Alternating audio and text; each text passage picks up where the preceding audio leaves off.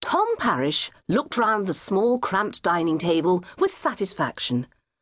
Though he'd been renting the flat for nearly 4 months, this was the first time he'd managed to have all the family here.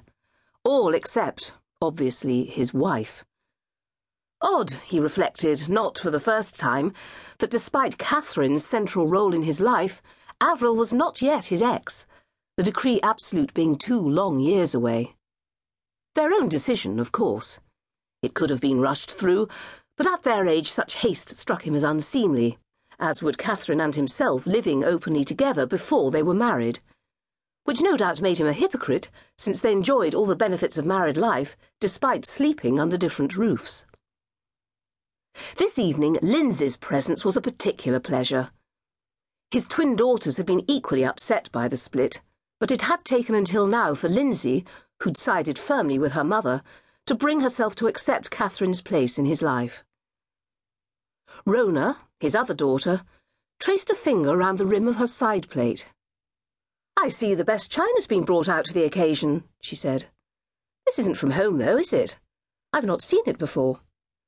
"Actually, it's mine," Catherine said quietly. "The crockery provided is fine for every day, but Tom felt this evening warranted something special."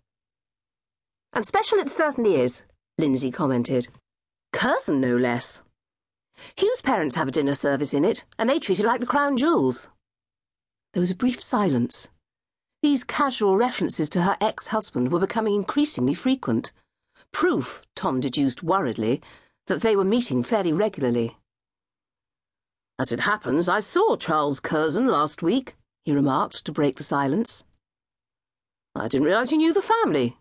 Max, Rona's husband, nodded acceptance as Tom held up the wine bottle. "It started professionally. They bank at the National, but Avril and I have been to several of their parties. I'd not seen Charles since I retired, and as he was in town, he rang to invite me to lunch." He paused. "Actually, I'm slightly concerned about him. He didn't look too well." "He must be getting on a bit," Rona said. "Surely he's not still involved in the business?"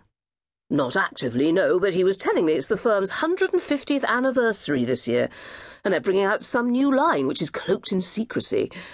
I have the impression he's finding the build-up rather a strain, added to which he and his wife are about to move house." 150 years? Max glanced at his wife. "That qualifies them for your brief, darling."